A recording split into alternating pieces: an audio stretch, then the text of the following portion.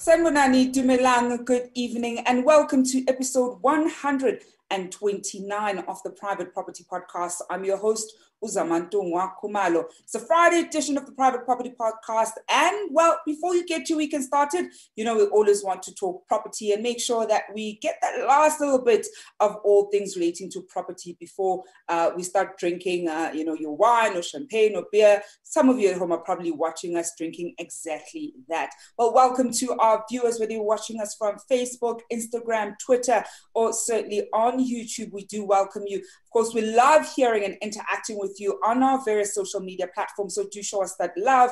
If you're watching us on Facebook, always, drop us those green hearts as well as across the other social media platforms. Now, this evening, we're talking about something that, I know can be so contagious. I know this because every time we talk about it, a lot of you at home always share your experiences. I know because I live in this kind of property and I've seen my fair share of sort of drama living in this kind of community. And of course, you've guessed it, we're talking about sectional schemes. And this evening, we're looking at sectional title ownership top tips on how to get it right the first time. So if you are a prospective new owner, perhaps you've already bought and you've bought into a sectional scheme, these are some of the tips that are going to help you better understand what living in a sectional title community essentially means. I think so many of us probably buy into sectional schemes and we don't quite know what it means, what the implications are, what we can and cannot do. And it's actually just caused so much, turmoil. I mean, I always tend to see a lot of conversations, sometimes from residents, sometimes even from people who are renting. Your landlord probably didn't share what the rules of that particular estate or, that block of flats are, and you go and do something that you're very likely not allowed to do. Well, that's certainly something that we're going to be exploring this evening. And the question that I'm asking you this evening is, if you're living in a sectional title community, what have been some of the rules that you found out about after the fact, or if you've just bought into one or you're just about to buy into one, what have been some of the rules that you really don't quite agree with that have kind of annoyed you just slightly? And even what are some of the rules that you learned about that you're actually quite happy with, that you probably would have never thought of, but when you sit back, you're like, actually, I see why this rule is there and I quite agree with it. Do share with us here down below. Well, the gentleman is going to help us better understand and give us those tips to help us as we buy those sectional title, or rather buy into sectional titles, is somebody who's no stranger to Private Property Podcast. And that's, of course, Michael Shaver, who's the founder of ZD Fin. Good evening, Michael. Thank you so much for joining us. Hi, Zama, and hello, listeners. Thank you very much for inviting me to the show once again. It's a great way to end out a great week. I know, right? I mean, we've had such an incredible week in talking property, and I think you are like the great cherry on top. And I mean, Michael, you've got 2 decades worth of knowledge, especially when it comes to sectional community, certainly within the property space. And I think one of the things that we certainly want to leave the viewers with this evening is just a better understanding of living in sectional titles. I mean, we speak about it quite a lot here on the podcast, and it's something that we'll continue speaking about because even people who already live in sectional titles still don't quite understand what the implications are, because they still have a sense of, well, this is my property, I've bought it, I can do whatever I want in any area of the property that I own. Perhaps before we even get to some of the tips, maybe explain to our viewers, we'll say the major implication with living in a sectional title community. Well, Zana, thank you. Yeah, I think, the first and foremost, I think, owners need to understand, or even prospective owners need to understand that, when you either live in or you're going to buy into a sectional title scheme, that you're almost buying into a community. That's the first thing. And like any communities, there are rules, there are regulations, and it's kind of high density living, and I think, you need to, ignorance isn't an excuse. I think, prospective buyers and owners alike, they need to take the time to familiarize themselves with the prevailing legislation, the prevailing rules. And, it directly affects their lives and their livelihoods and their well-being and their enjoyment of life. So, I think they do need to take that time. As I said to you previously, it's not something that people readily know about, so you do need to take the time to understand it. And, in this day of age with technology and the internet and that type of thing, it really doesn't take long to familiarize yourself. And, if you just put in body corporate or scheme management or scheme rules or, anything into Google, I can assure you that's the majority of the large managing agents, some of the industry bodies like NAMA, certainly the Community Scheme Ombuds Service, which has been in existence for just over 4 years now. There's a whole wealth of information online, that is available to, both owners and, prospective owners alike. So I'd really encourage people, before they make the leap of, into, sectional title or community living, to just familiarize themselves with, some of the intricacies and some of the, the prevailing, the rules and legislation. And on the people who are about to buy into sectional title communities, perhaps, Michael, share, let's say, the first tip that you'd want viewers at home to know in order for them to get it right the first time. Because I think we've certainly spoken about how so many people end up finding out about certain rules after the fact, because they either didn't ask or they didn't even know to ask. Perhaps what would be the first tip in order to help people get it right the first time around? Okay, well, I think the very first thing, is to ask for a copy of the rules, okay, as well as the financials, and quite frankly, I think, maybe just an audience with the trustees or the chairman of the scheme, who can then provide some of those documents and, just to understand, what kind of a scheme are you buying into, also the, kind of the age group, is it a lot of retired people, elderly people, is it younger people? Because that's very much going to sort of, dictate, the kind of environment that you're living in. But, very definitely you want to see the rules. You want to, if you're an animal lover, you want to know if it's a pet-friendly complex or if it's not a pet-friendly complex. And then secondly, the financials as well. I think you want to familiarize yourself. It's not, you don't have to have a complex understanding of finance. I'm sure everyone's got access to a family friend or, someone that does their tax that could just, just have a cursory look and just make sure that, things look sort of like solid. And another very important thing, which I think a lot of prospective owners overlook is the mix between tenants and actual owners. How many, is it predominantly tenants that, investor buyers that own the units that are letting them out, or is it owner living? To understand that sort of mix, because I think that makes quite a big sort of impact. So, to summarize, certainly, when one's chatting to the estate agents, I'd strongly encourage that you get the name of the trustee chairman, have a chat to them directly on the telephone or via email, get a copy of the rules, get a copy of the financials. I think that's absolutely critical. And, just, peruse the rules. It's again, ignorance isn't an excuse. And you don't want to buy in sort of unknowingly just to realize that there are some rules that sort of don't suit you or your sort of way of living. And, then it becomes like a contentious issue. Because you are bound by those when you buy in. So, yeah. So I think a little bit of preparation, generally speaking, it's generally people's single largest investment, their house. So, just do a little bit of homework like you would do for anything, and I think that's critically important. And also the managing agent, find out, who is the managing agent, chat to the managing agent. I work for the largest, sort of managing agents in the country for close to 20 years. And, there's not enough engagement. I think that, people are generally very receptive to prospective buyers because it's a relationship that is then forged for many years going forward. And they're very happy to impart information.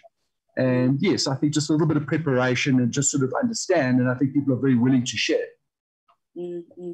We are, of course, taking your questions and comments at home, whether you're watching us on Instagram, Facebook, YouTube, or Twitter. Do share them through. Also asking you, what has certainly been your experience if you're a first-time home buyer who bought into a sectional title? Perhaps you came across some of the rules after you bought and weren't particularly happy. And also, which were some of the rules that you actually found to be quite useful? Do share with us your experience with living or buying or certainly investing in a sectional title community. We've got a comment here from one of our YouTube viewers rather, and this one is coming in from Queen Chisabe, who says the worst part of sectional title community, or rather the sectional title property, is the body corporate and the homeowners association. They are abusive. And another one here coming from one of the ringleaders on Facebook, Facebook, Ubongs Sabakwena, who say sectional title is challenging. If it weren't for security, I don't think many people would buy into sectional title communities.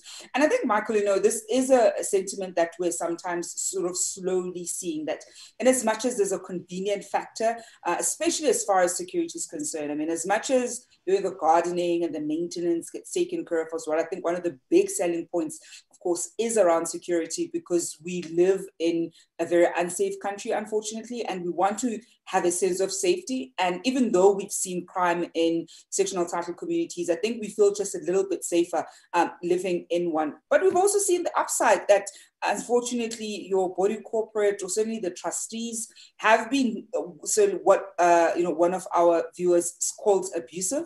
I've certainly heard people share that kind of sentiment, that they feel as though the trustees are kind of going overboard and aren't necessarily running the scheme as in the best interest of everybody who lives in there. Perhaps share with us, before we even get back to some of the tips, how viewers at home can mitigate that, because I see that quite a lot. I mean, we know that there are ways that you can report if trustees aren't doing something that as a community you feel ought to be done. Perhaps share with our viewers at home how they can mitigate those kinds of situations. Yeah, so sadly, it's not uncommon, that you do attract, sometimes the position of a trustee may attract the wrong kind of person, and you might get a very sort of dictatorial sort of chairman that's, sort of abusive towards owners sort of incorrectly. And, I don't know whether many people know, but, the Community Ombuds Service Act came out, close to 4 years ago. On the 7th of October marked the 4-year anniversary. And it's provided a very cost-efficient and cost-effective medium to report disputes and issues, which is then sort of escalated to, generally to a conciliation. And, if consensus is not reached, then an adjudication. And they have jurisdiction over all schemes. That's sort of sectional title bodies, corporate, homeowners associations, share block companies, the various sort of residential architectures. And, as I say, it's a very cost-effective, very sort of quick turnaround times. And, I think it's long overdue. And, I'd encourage sort of, any members, who are experiencing any difficulties to, first of all, try and, sort of exhaust internal sort of remedies in terms of, perhaps approaching alternate trustees to try and, discuss or arbitrate sort of the issues. And if that doesn't reach, sort of any conclusion or satisfactory conclusion, then to lodge a dispute with CSOS, which will then provide sort of an unbiased, sort of conciliation of sorts. And if that doesn't sort of resolve itself, then it proceeds through to a formal sort of adjudication. And on that conclusion, the outcome there has the same authority as a court order. So, that's what can be done. And, as I say, I've seen some very successful, sort of judgments basically. And, it's a very effective medium to try and resolve disputes. Over and above that, if there are a number of owners that feel like-minded, the legislation does provide for 25% of the owners to instruct the trustees to call a special general meeting to consider any sort of special resolutions. So potentially, a board of trustees may be changed and new trustees may be appointed, or if it's a number of rules that are not correct or that are causing sort of like issues, the rules can be, reconsidered and revised and, amended. So there are various sort of mechanisms to, sort of dispute resolution. But I think what is important is to appreciate that, you're living in, kind of high density, sort of living, communal living. So, people need to, as far as possible, needs to be considerate to, their fellow owners, treat others as you'd have to treat unto yourself, I suppose. And again, that's why I say when you're buying into a scheme, if you're a youngish person, don't buy into a scheme where, the average age is, 65, because you're bound to kind of like butt heads. And conversely, if you're 60 years old, don't buy into a scheme where the average age is 30, because it's not really a good mix, and then again, back to the rules, have a look at the rules. Noise disturbances are obvious, very often it's, no loud music after, even at 9 o'clock at night, which might not be sort of, directly consistent to the bylaws, but again, it's generally representative of the, of the demographic owner that's living. Exactly. So, I think, and again, that's why I say to people, do a bit of preparation, meet with the trustees, ask to go to a trustee meeting. I'm sure the trustees wouldn't have an issue with that. Meet them, maybe meet a few owners, chat to the owners, find out, what their experiences are like. And, and be aware of CSOS. I think CSOS is a very effective, body that has been put into place. And, and owners pay for the privilege. There's a CSOS levy that all owners contribute towards. And so, it's long overdue. And, they have the authority and the jurisdiction to get involved in disputes and to make unbiased, sort of objective sort of determination. So that is always available to all owners. No owner should feel that they're being abused or that they're being victimized in a place of, of their living. It's just, that's not right. And Michael, I actually love that you point out the work that CSOS does, because it certainly is one of those, important bodies that I think so many people at home likely don't know about. And I do urge you, if you're watching us at home, to go back to some of the episodes that we've had around sectional titles. We have had Michael on before. We've also had Zelinda van der Merwe, who's spoken about the work that the community ombud scheme actually does and the process sort of behind reporting, whether the managing agent or certainly the trustee, because I think it is one of those things that a lot of us very likely did not know about. And you now may have an issue with trustees that are running, your particular community, and you want different ways to be able to report them. We're going to go for a quick break, and when we come back, I'll be taking your questions and comments. I see them. Dumisani on Instagram, I also see your question. I love your question because it's something that I actually wanted to ask Michael. I also got questions from YouTube as well as Facebook. We're going to go for a quick break, and we're going to be back just after this.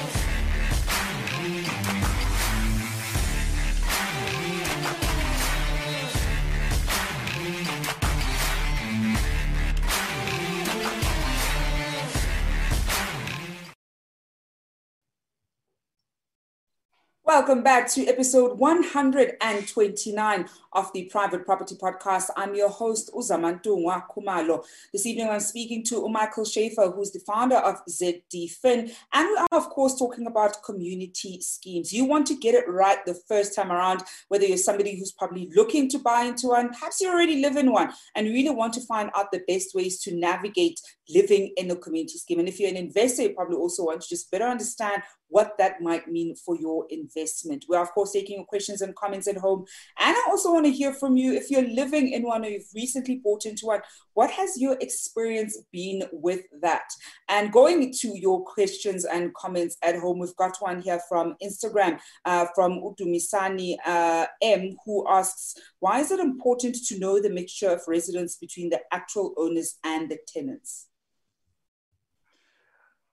I think very often, and as a generalized statement, if there are a lot of tenants that reside in a complex, you'll find that, the owners are typically investment buyers, okay, and they're generally trying to maximize profits, which, might lead, and I say again, it's generalized comments, but could well lead to, sort of suppressing the levy or cutting certain costs. So maybe having, the minimum amount of security available, maybe not taking the best sort of landscaping option for the gardens, maybe doing maintenance only when it's absolutely critical as opposed to, sooner than later.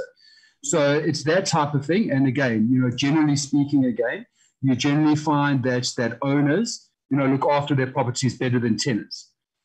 So I think it's quite important to see that mix, and so I think it's important to understand that mix, and I think that's exactly why.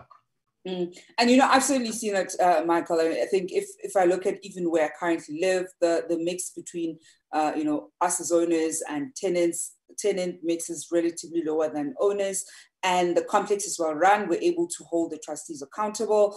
In the event where there's something that's wrong, we report it swiftly, because it's a place that we live in, where sometimes you find when a tenant is living in, or when there's a high percentage of tenants, sometimes they don't report things that are actually going to be fixed by the trustees, right? Because things happen. The trustees don't, you sometimes come to the place and inspect. Then good ones typically would do it regularly. Others don't. So I think when the owners live there, they take a bit of ownership of the community that they're living in. So report things that need to be fixed. They are fixed very swiftly, whereas sometimes you'll find something will stay broken for an extended period of time.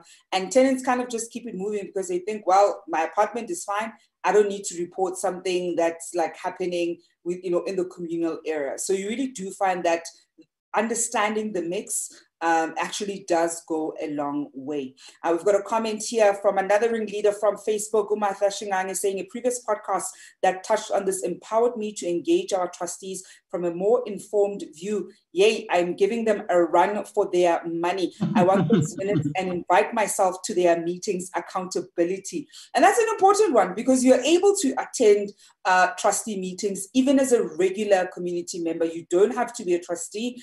You just aren't allowed to vote. You're able to have your say. In the event where a matter needs to be voted on, then you're not allowed to vote. Only the trustees would vote. So do make sure that you ask them for those minutes and you really do hold them accountable. And the episode that Martha's referring to is, of course, that one that we've actually had with Linda van der Merwe. We've had a few episodes with her around community schemes. And of course, the one that we also had with Michael on this very topic. I see Khomutso Tole on Facebook saying, thank you. I'm enjoying the show, very much informative. I have been missing out more as well. Khomutso, welcome to the community. You certainly have been missing out. We're glad to have you with us. I'm sure you're going to enjoy the rest of the episodes that we have in store for you. And also do go back, whether it's here on Facebook or even on YouTube, to watch some of the older episodes. And I want to go to another question here on a comment, rather. I think it's coming from YouTube.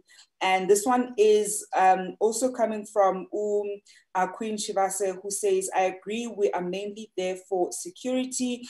And then she asks, how do we access it? And I think the question when she says, how do we access it, she's referring to CSOS. So how do they access CSOS in the event where they want to then, whether lay a complaint around their trustees?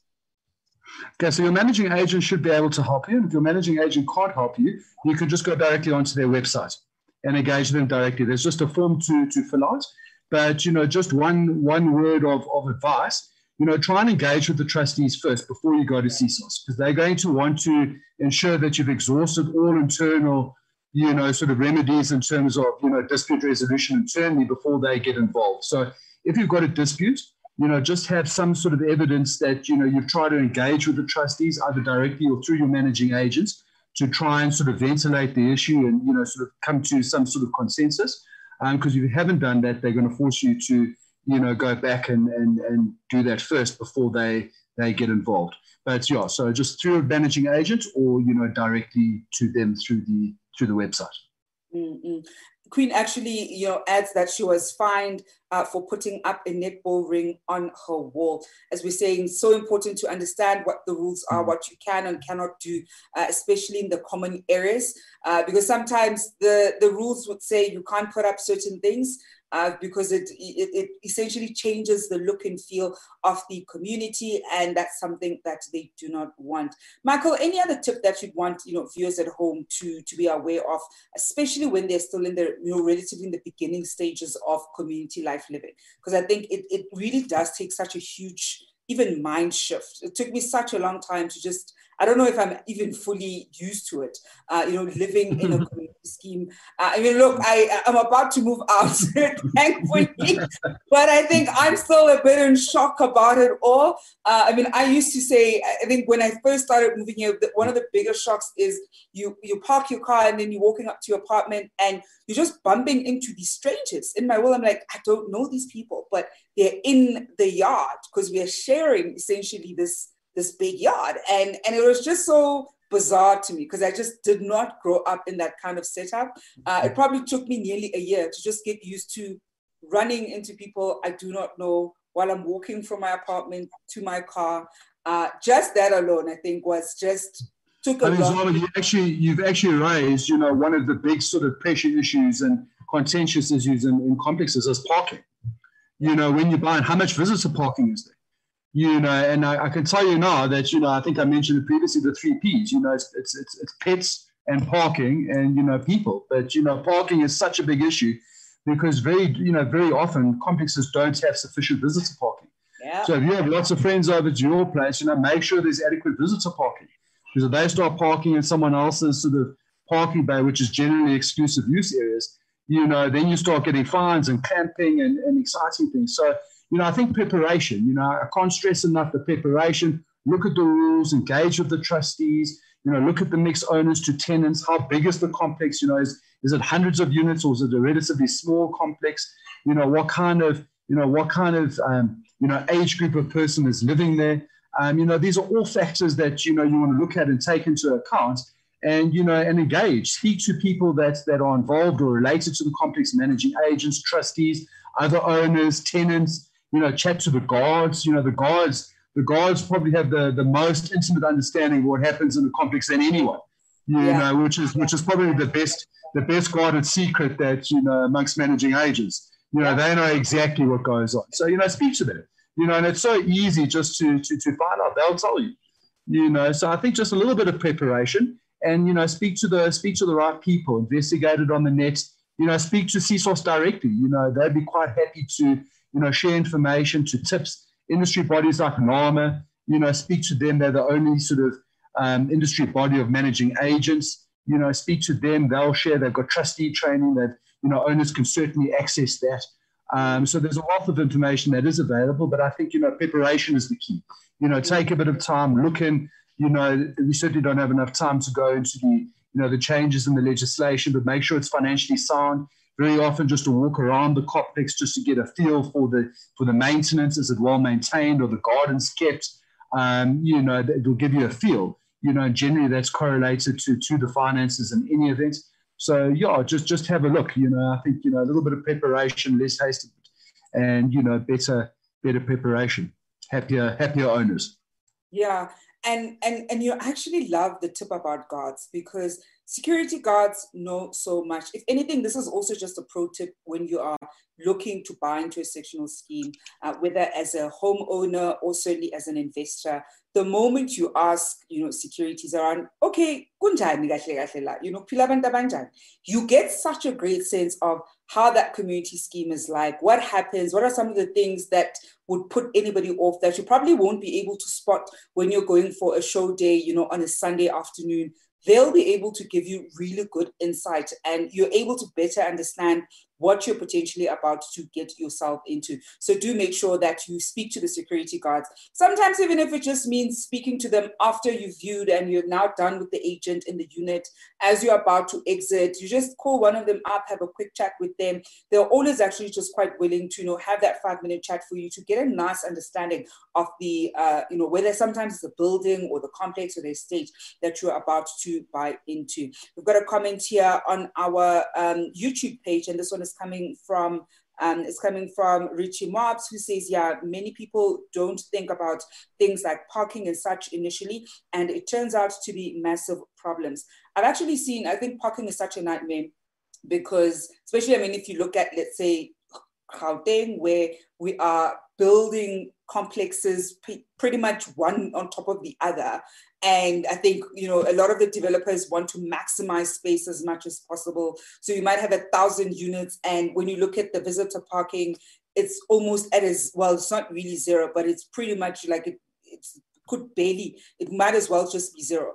And then when people have somebody over, you sometimes may have to park outside because it just isn't enough visitor parking. So it really is one of those issues that becomes so contentious, especially if you're not aware about what can or cannot be done. And as I was saying, I think sometimes people's visitors end up sort of parking in somebody else's bay, which is of course terrible because your car will get clamped, security gets called, maybe you're not in a good standing with your with your neighbors. So it can be quite a huge battle when you start thinking about it. I see one of the ringleaders is commenting there on Facebook, Shakong, saying good evening to Madam Speaker and the A-team. The A-team, of course, being the Facebook gang. And I know they're always going to be there.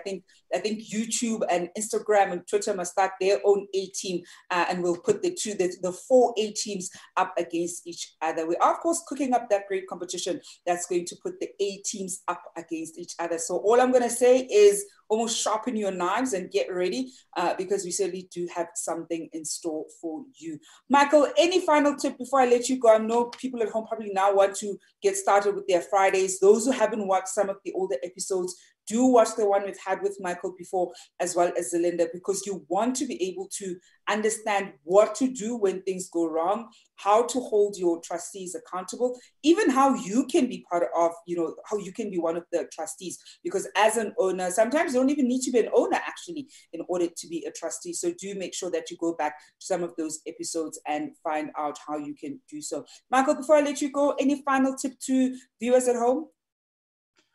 No, Zama, I think, not to be scared of it. I think I think it can be a wonderful fit. I think it can be a wonderful environment to live in, a safe environment. I think it is the way of the future, sort of, more sort of high density living. There certainly are a lot of sort of pros.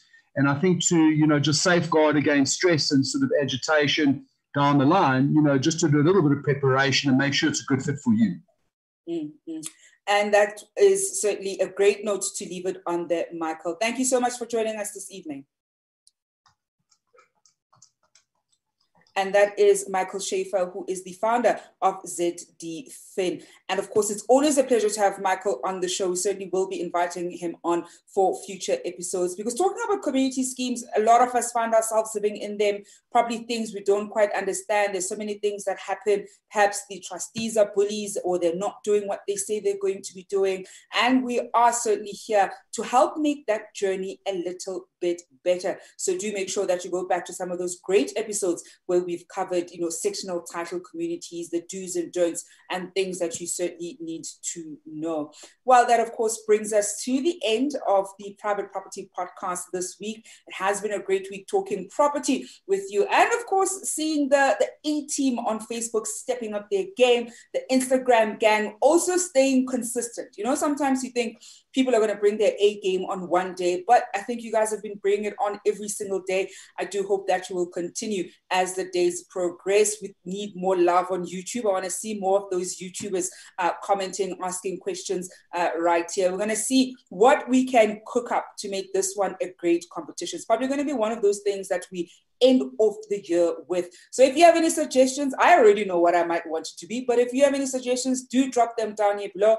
What would be a great price you'd want to see us giving away right here on the Private Property Podcast? Share your suggestions down here below. Well, folks, that's it from me, Zamantungwa Khumalo. I'm back again on your screens on Monday evening at 7 p.m. But for the weekend, I don't leave you alone. You are, of course, going to be with Chad over the weekend for the Developers Show. So do make sure that you stay tuned for that.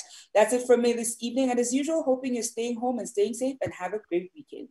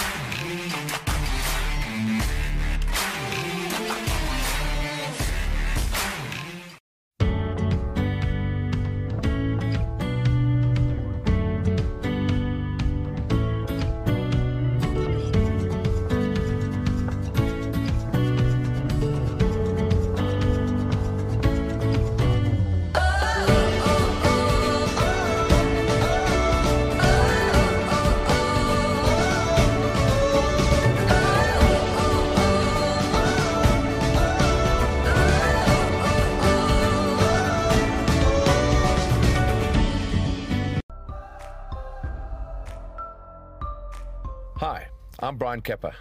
I'm a 10-time South African motorcycling champion. My family and I have chosen to live in Fourways. There's some really great suburbs in our neighborhood.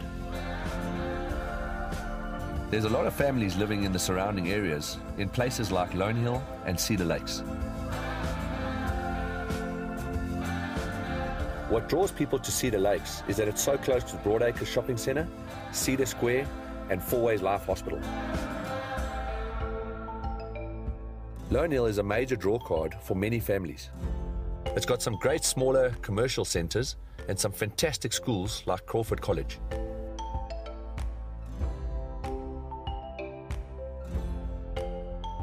From an entertainment point of view, Monte Casino really comes alive at night. There's so much on the go, and there's an incredible energy in the area. Our family just loves the fast-paced lifestyle that Fourways brings. But honestly, the thing that attracted us most to this area was the active lifestyle that it offers. As a family, we've chosen to live in Fourways because of the lifestyle and convenience, and this is our neighborhood.